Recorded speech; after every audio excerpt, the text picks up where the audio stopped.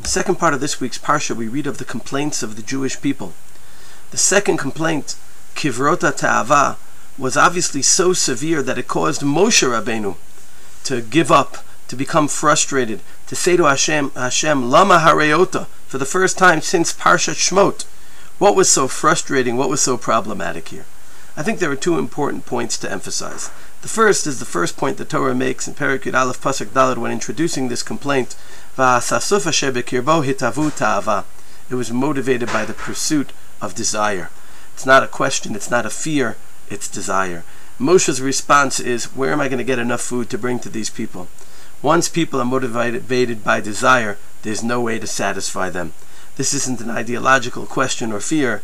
This is them allowing desire to take over them. Moshe said, I'm leading a mission of some importance.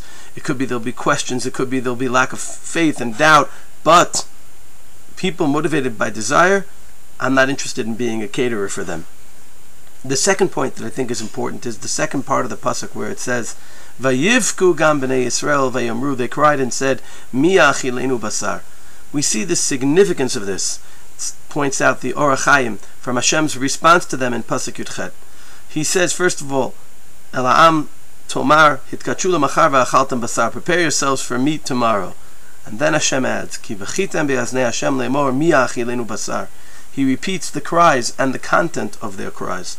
And the reason why is because Jews can have complaints, Jews can have doubt, Jews can have frustration, but for Jews to ask, who do we have to turn to, is terribly problematic.